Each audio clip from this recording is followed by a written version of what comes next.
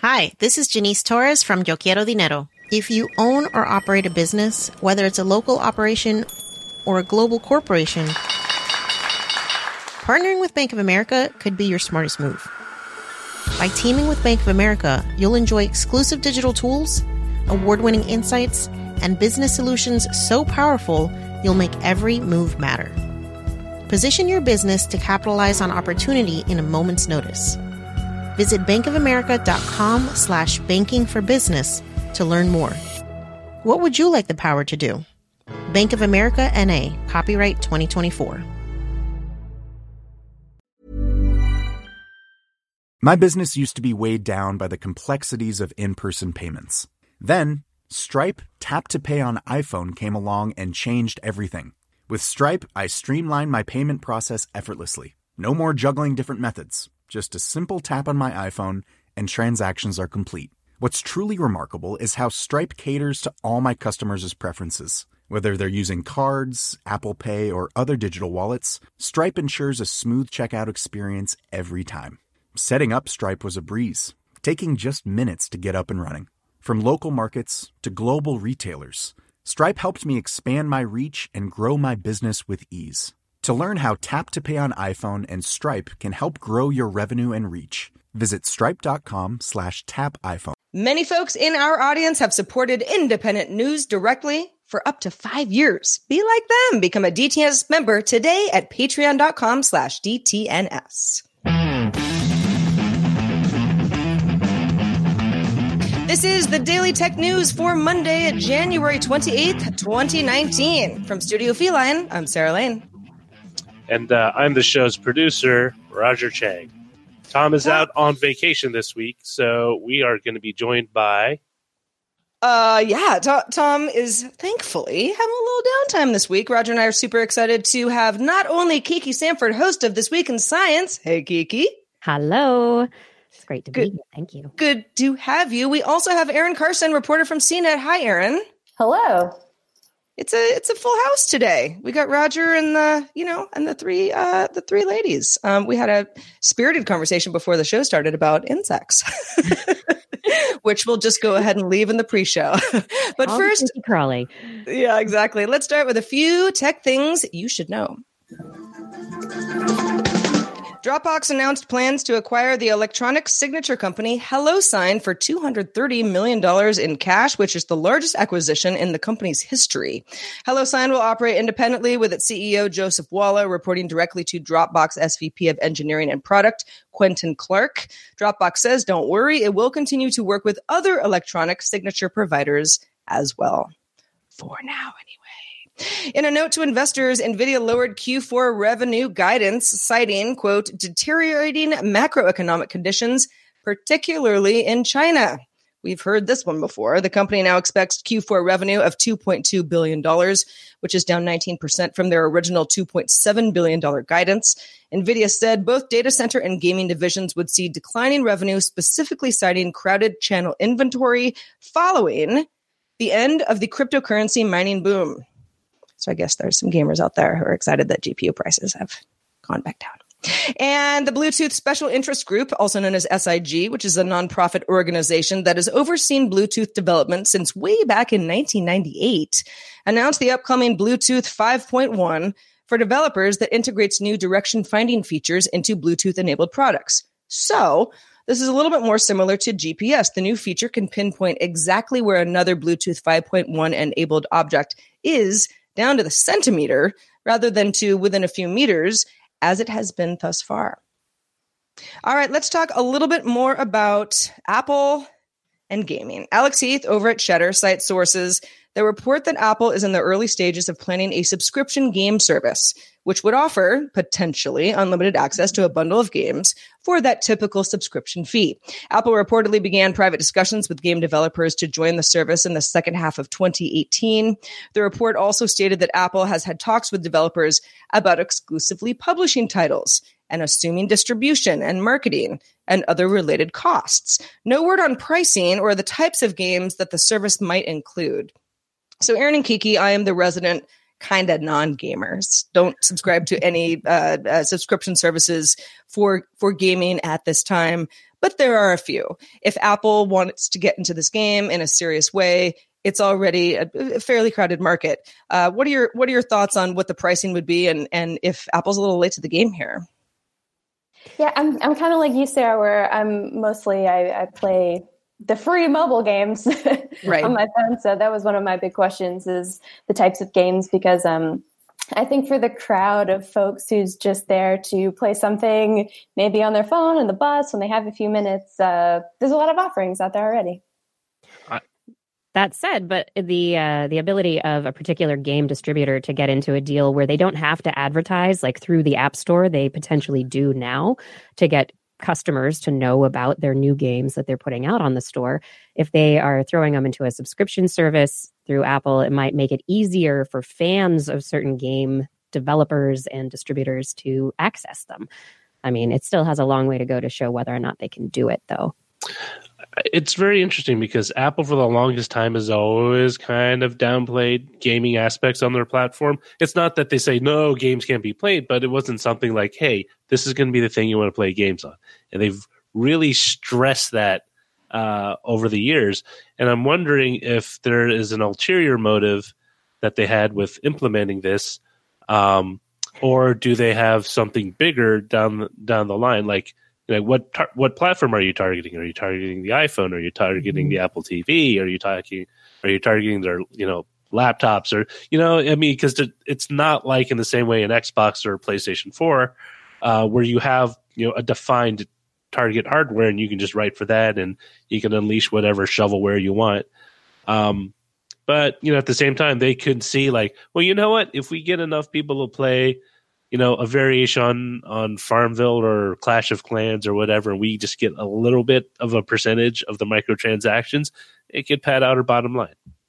Well, and I think the timing is interesting. If this pans out to be at all in line with Apple offering original content, we're still sort of waiting for how that rollout's going to look like. And gaming and original content, as far as the video side, two different things. But if you start thinking of them as something that is offered as a bundle, we all know, all of us who work in the podcast world, getting something featured by Apple can be really beneficial, potentially very lucrative. If Apple and a game developer are working together for promotion and visibility and, pushing certain games to the forefront, perhaps even working on development in some capacity, that can be really advantageous no matter who you are. And if they're making more money from this game development stuff, maybe it'll balance out some of those loss in sales on the iPhone. Me too. All right, let's talk a little bit about Facebook. We have a few Facebook stories today, but we'll start with Facebook Video. Last year, Facebook committed about $1 billion to buying shows for Watch, which is its streaming video service that shows up as a tab within the overall Facebook timeline experience. Kind of changed a little bit since it started, but it's there. Research company eMarketer estimates that Facebook could take in almost double what YouTube's $4.3 billion in video ad sales made this year when it reports its quarterly earnings on Wednesday. It would be for the year prior, rather. But it expects Watch to account for only a sliver of that whole number. Unlike the Netflixes of the world, Facebook has said in the past it doesn't expect to pay up front for shows in the long term. The idea is that shows will be able to attract enough viewers on Watch so that the producer's share of Facebook ad revenue will account for their compensation. Well, I have not personally participated in Watch. I know several individuals and smaller companies that have, with varying results. And for the most part, I'm still wondering how serious Facebook is about Watch. I think the idea that it would take on YouTube, take on, I don't know, wherever you're seeing a lot of your content, whether it's original programming, something that, me or Aaron or Kiki or Roger might upload, all of that stuff. It doesn't seem to be a thing yet in any capacity. And maybe I'm wrong. Aaron, have you been, have you had much experience with Watch thus far?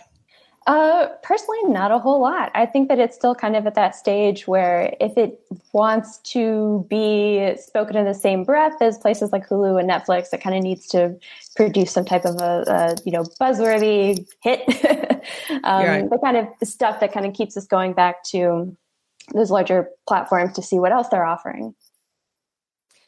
I also wonder how much Watch suffers from being part of the overall Facebook experience. For example, Instagram, arguably one of Facebook's most crown jewels. It is certainly owned by Facebook, but it operates independently. You could say the same thing about WhatsApp.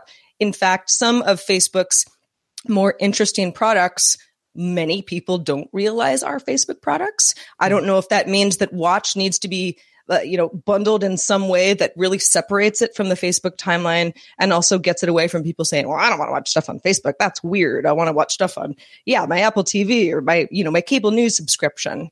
Kiki, as a video producer, how does Watch resonate with you? Well, if they become something similar to YouTube where I can upload my content and then it gets, given out to people according to some algorithm and it increases the number of views I can get for content, then that's great as long as they're sharing revenue. Otherwise, if they're trying to develop very specialized deals with producers, I think that the idea that eventually they're going to be asking for those deals on spec is, a little unfair to producers who might want to be doing something at a fairly high quality that takes a high budget. So it's it's a double-edged sword. I think Facebook still has a long way to go before they can actually show that they're a good place for video. Canalys published a report showing that smartphone shipments in China, which we know have fallen, fell 14% in 2018, reaching their lowest level since 2013 for a total of 396 million units. This marks the second straight year of decline after a 4% drop in 2017, so much bigger drop last year. The Chinese smartphone market also consolidated, with the top 5 manufacturers claiming 88% of shipments in 2018, which is up from 73% the year prior. Huawei and Vivo bucked the trends and grew their shipments by 16% and 19% respectively. Oppo and Xiaomi each saw single-digit declines, with Apple declining 13% on the year and maintaining the number 5 spot in the country. And we've talked in the past about the fact that the a weakening Chinese smartphone market has hurt Apple. And we've spoken about that. Of course, there's also the Indian market that Apple has not necessarily seen declines in, has just yet to get a foothold in. When it comes to the largest, economy in the world, Second, but yeah. Go ahead, Raj. We're thinking the same thing here. Second largest economy in the world. But what you kind of see is a maturing of a market, but also kind of like where consumers are we're plateaued. Like, I got a phone that does everything I need it to. Don't need anything new or shiny to replace it. But you also notice that the companies that have seen unit growth were probably eating into the market share of their competitors. So it's not so much that the overall market has grown, but that they've been able to etch and pull market share away from competing, like Huawei from Oppo or Apple or Xiaomi. But, part of this is this kind of this story that China is kind of the one and only place where you can sell stuff and people will buy. Like, oh, we're going to buy it, we're going to sell it, we're going to make millions in China. It's like, at some point, a market could saturate. Eventually, it will get saturated. And I think this is where we're at. And, they might have to start focusing on not just hardware, but services, something that Apple has been pushing hard towards because, once everyone has an iPhone, even if it's not the latest and greatest, they might not need a new phone, but they could definitely use, a health service or a video watching service or something else. I think like any economy, look at any economy around the world. If you get enough people who start having, in this case, smartphones that are good. I mean, some are fancier than others, but good enough that you're going to get a bunch of people who now have smartphones that don't need to upgrade once a year. Of course, you're going to have a slowing market. Of course, that's going to happen anywhere. So yeah, I think any company who's sort of like, well, don't worry, once we get the Chinese market, we're good to go. It's going to slow no matter where you are. Or move to India. Yeah, or do that. Wait, we're cut up for you there as well. Let's move back to Facebook, though. A lot of Facebook stories today. Recent changes by Facebook also restricted the ability of political transparency activist groups to monitor political ads. So Facebook says that this change was the result of unauthorized access of data by third-party browser plugins. Two companies, WhoTargetsMe and ProPublica, say that their web extensions get full consent from users before accessing data. Now, in late 2018, Facebook launched a political ad archive to be more transparent, But Who Targets Me co-founder Sam Jeffers says that Facebook's effort was inadequate because it doesn't provide meaningful information on why users are targeted or who's behind the targeting. Oh boy, Facebook targeting. Kiki, how much does this bug you? How much do you follow these stories? Because there are many these days. There are so many, and it's another nail in the coffin for Facebook. I think at this point, Facebook has the onus on them to do better, right? To show the world that they are not this evil company, if that's what they, the face that they want to show, and if they are putting practices into place, putting authentications into place that get in the way of some of these transparency watchdogs, maybe they should be talking to those watchdogs and working with them to make sure that everything can be transparent. Because at this point, it seems like Facebook is still trying to hide stuff. Aaron, what are your thoughts on this? I mean, Facebook says we want to be transparent. We're working to provide more transparency. I think a lot of Facebook users don't necessarily understand that's happening or where they can get that information. Yeah, I mean, I think that, one of the biggest battles, Facebook has to deal with is, if they say that they want to provide more transparency, you have kind of like the perception problem. If you see news story after news story come out showing that maybe that's not the case and that there's all these kind of unsettling things happen, it kind of erodes at the general trust. So, it's that's a problem. Mm-hmm. Well, in the same vein, and this one's pretty interesting, the company, we're still talking about Facebook, released a draft charter as part of a plan announced last November to revamp the way that content policy decisions are made. So this is Facebook specifically, but you might say, well, maybe other companies might adopt the same thing if it works well. Here are the deets. The proposal states that the board will have about 40 members and include experts with experience in content, privacy, free expression, human rights, journalism, civil rights, safety, and other relevant disciplines. The member list will be public. Members serve 1 3-year term automatically, renewing just one time. The board will have final say and can reverse Facebook's own decisions when necessary. Cases will be referred through a user appeal process and also directly from Facebook. The board will not include former or current Facebook employees, contract workers, or government officials. Kind of sounds like politics. So this is on the surface, you say, this sounds pretty good. Facebook's going to create this independent board. These will not be Facebook employees. There'll be people who have disciplines in lots of areas that we all care about. This will make Facebook stronger. How much do we feel that this is posturing versus a real new strategy for Facebook going forward, considering that so many people are on the platform? I think it's going to take actually showing it, putting it into place and seeing if it works. In a way, it's kind of both. It is posturing, but it's also posturing in a way that says, hey, look, we're going to plan. And granted, this is still a proposal. It's a draft stage. We're waiting for feedback. It's not finalized, so none of this is set in stone. Mm-hmm. But what they want to have essentially is a way to offload political hot potatoes onto someone else that, they say, hey, look, the board's going to handle this particular issue because it involves various countries and political parties, and we don't want to deal with it. Let someone else think about it. Right. And when you get mad, we'll say, it was our independent board. Yeah. And it's like, in a way, it's kind of building up your own whipping boy, right? Mm-hmm. Like, I'm going to just set this up, and if anything bad happens, well, we tried our darndest, but we gave it to this independent board filled with, the finest people we could find. Or that would be willing to work with us on this board somehow. I don't know. It'll be interesting. And like what Kiki said, I mean, the proof is in the pudding. Whether or not this gets implemented and how it gets implemented will be the determining factors. Aaron, do you imagine a world where a Facebook independent board can reverse something that Mark Zuckerberg wants to do?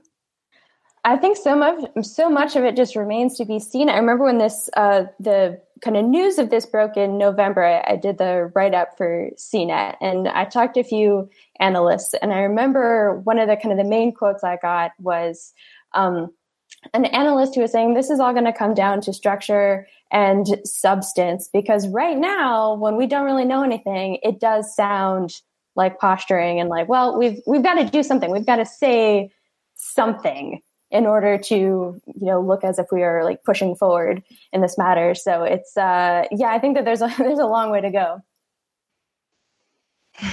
Yeah, we if I could channel Tom Merritt, because he's not here today, he'd say, listen, what they're doing is better than doing nothing. It doesn't mean that this is all posturing. It might actually be extremely helpful. And that's very true.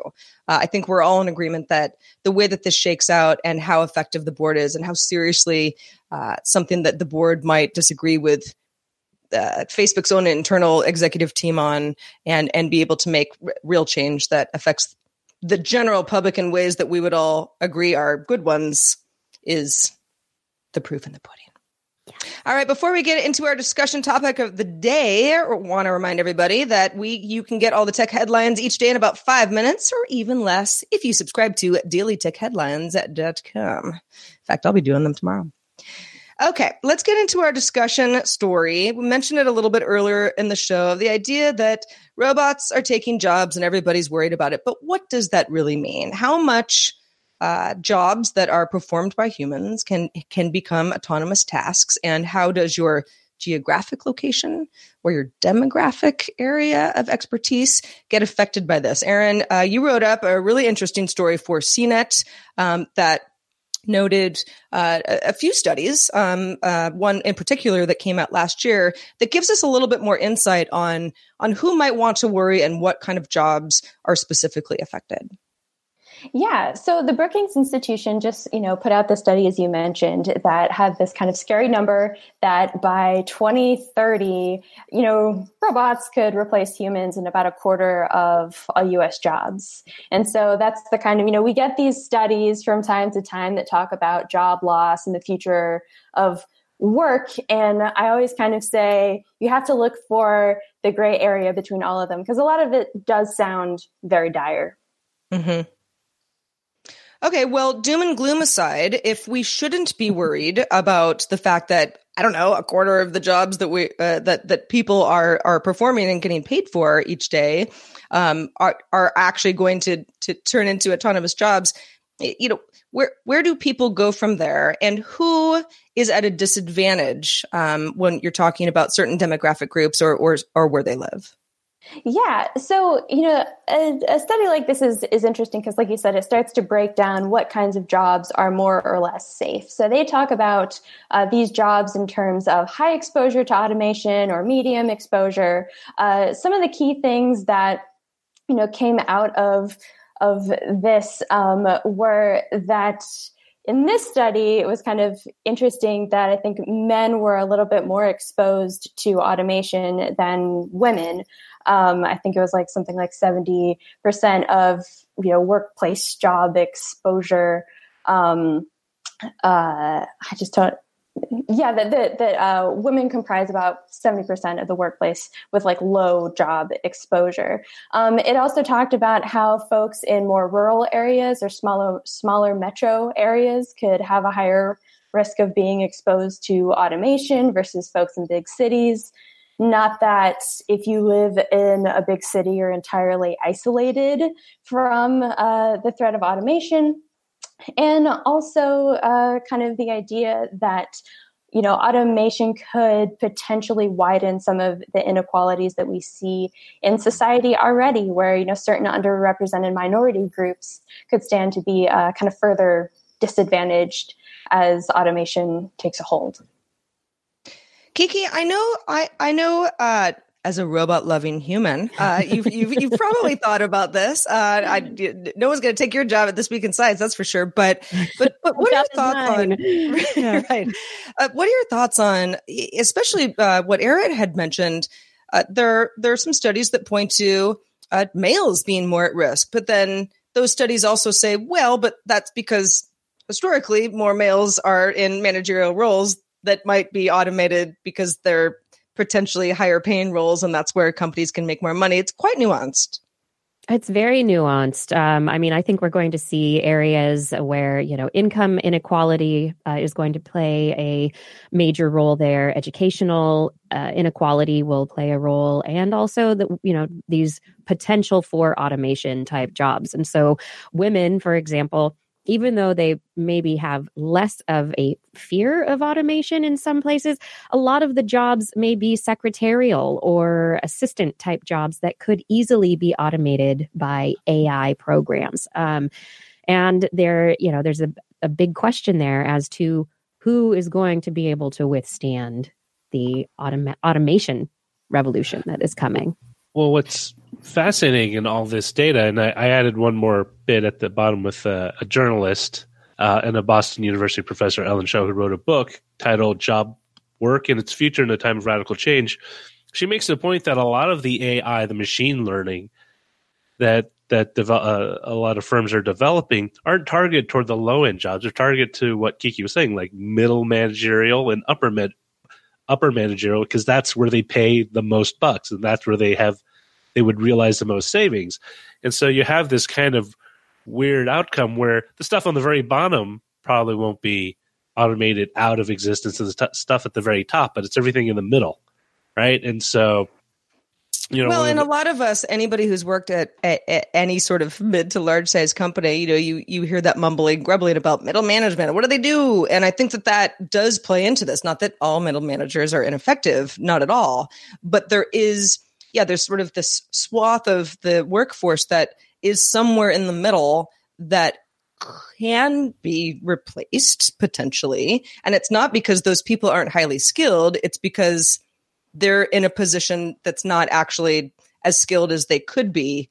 But then you get to the point of like, okay, well, then what do these people do? Or is there just less of a middle management structure? And I think, that's interesting to bring that, because that's kind of the dichotomy that the disconnect is that even if you're skilled, like your degree, 4-year university degree skilled, doesn't mean you're safe. I mean, it's both worrisome, but also very, very eye-opening in that how people perceive jobs isn't necessarily affixed to the number of years of schooling you have or the amount.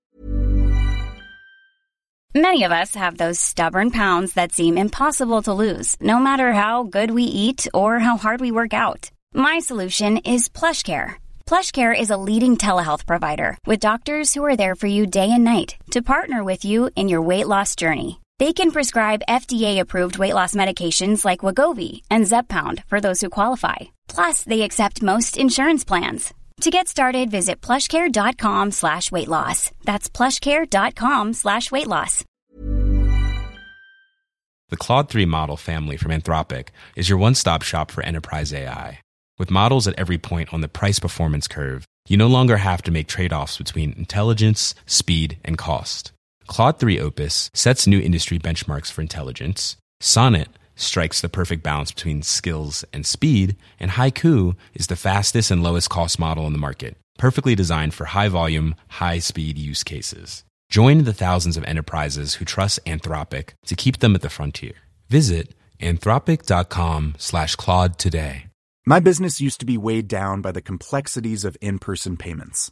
Then, Stripe Tap to Pay on iPhone came along and changed everything.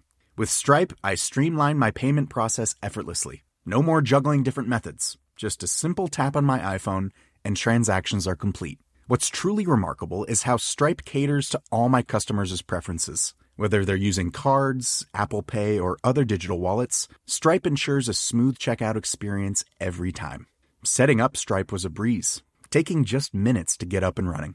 From local markets to global retailers, Stripe helped me expand my reach and grow my business with ease. To learn how Tap to Pay on iPhone and Stripe can help grow your revenue and reach, visit stripe.com/tapiphone. Of education, it's this type of education. If you do something creative, you do something very unique that's very hard to automate, you have a higher chance of withstanding automation versus like, hey, I'm a CPA. I went to school to be a CPA. CPA is all I do.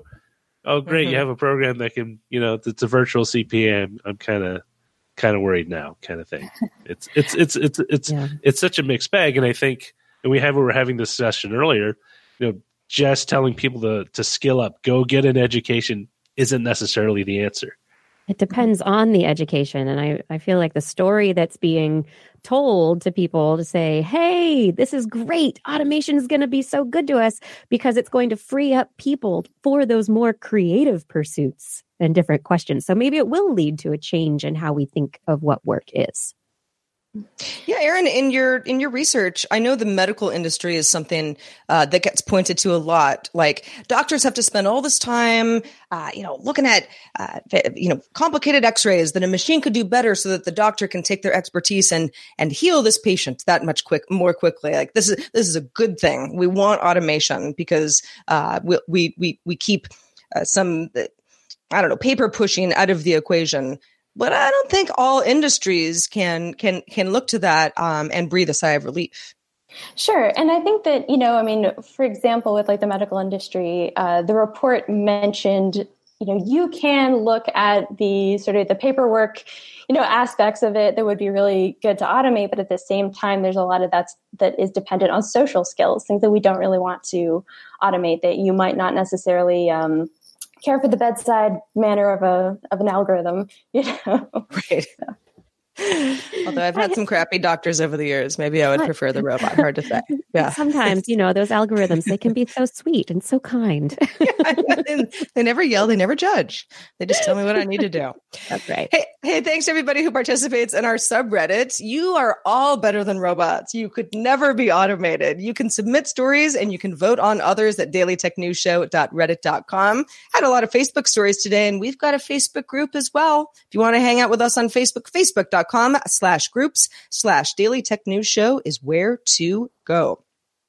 All right, in the mailbag today, we got one from Aditya, who was actually commenting on Tom's Editor's Desk column called Too Much Choice. It's his latest column. This is for patrons. If you're not familiar, it is a wonderful companion article that goes along with our news that Tom Merritt is doing with great abandon. And Aditya said, I moved to the U.S. from India as an adult.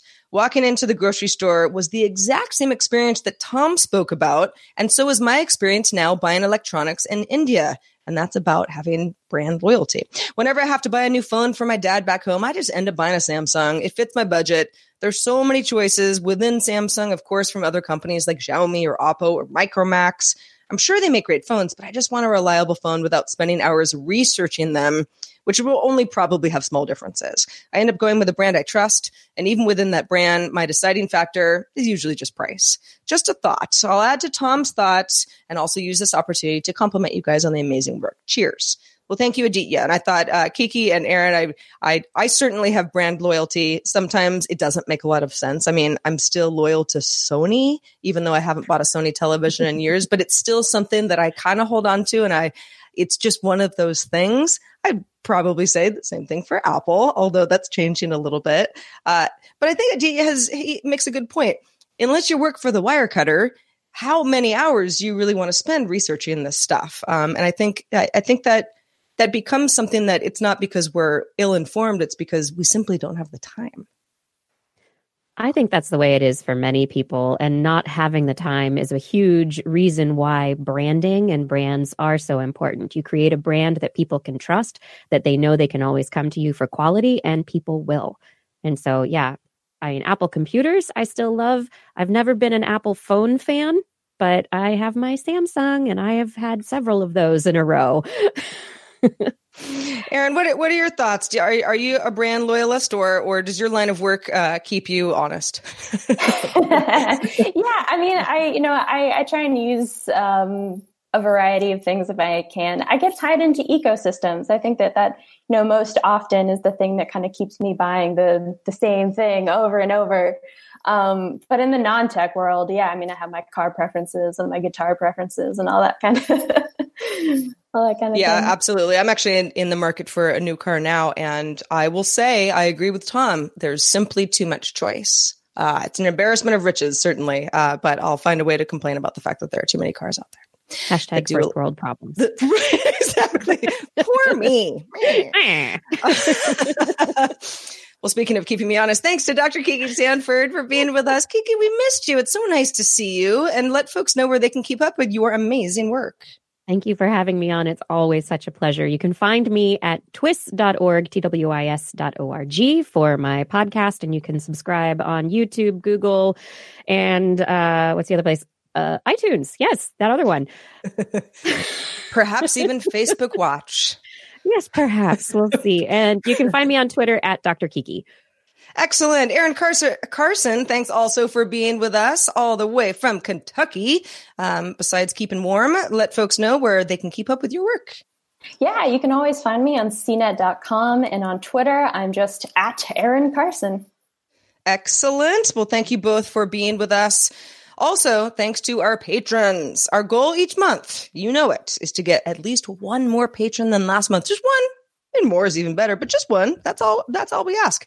You could be the person that puts us over the top. You can become a DTNS member or be a recruiter. Get an ad-free RSS feed, special episodes from Tom on how we do the shows, behind the scenes stuff, special episodes looking back on tech news of yesteryear, and lots more. You can sign up at patreon.com/DTNS. We also have a store. If you want a mug, maybe a sweatshirt, maybe a hat. Got good hats. DTNS, dailytechnewsshow.com/store is where to go, or buy somebody a gift. They're real nice. Our email address is feedback@dailytechnewsshow.com. We're also live Monday through Friday. If you can join us live, please do. 4:30 p.m. Eastern, 21:30 UTC. You can find out more at dailytechnewsshow.com/live. Back tomorrow with Patrick Beja. Talk to you then. This show is part of the Frog Pants Network. Frog Pants Network. Get more shows like this at frogpants.com. Diamond Club hopes you have enjoyed this program. Hi, this is Janice Torres from Yo Quiero Dinero. If you own or operate a business, whether it's a local operation or a global corporation, partnering with Bank of America could be your smartest move. By teaming with Bank of America, you'll enjoy exclusive digital tools, award-winning insights, and business solutions so powerful, you'll make every move matter. Position your business to capitalize on opportunity in a moment's notice. Visit bankofamerica.com/banking for business to learn more. What would you like the power to do? Bank of America N.A., copyright 2024. This message comes from BOF sponsor eBay. You'll know real when you get it. It'll say eBay Authenticity Guarantee. And you'll feel it. Maybe it's a head-turning handbag, a watch that says it all, jewelry that makes you look like the gem, or sneakers and streetwear so fresh every step feels fly. eBay gets it. So look for the blue check mark next to that thing you love. And be confident that every inch, stitch, sole, and logo is checked by experts. With eBay Authenticity Guarantee, you can trust that feeling of real is always in reach. Ensure your next purchase is the real deal. Visit ebay.com for terms.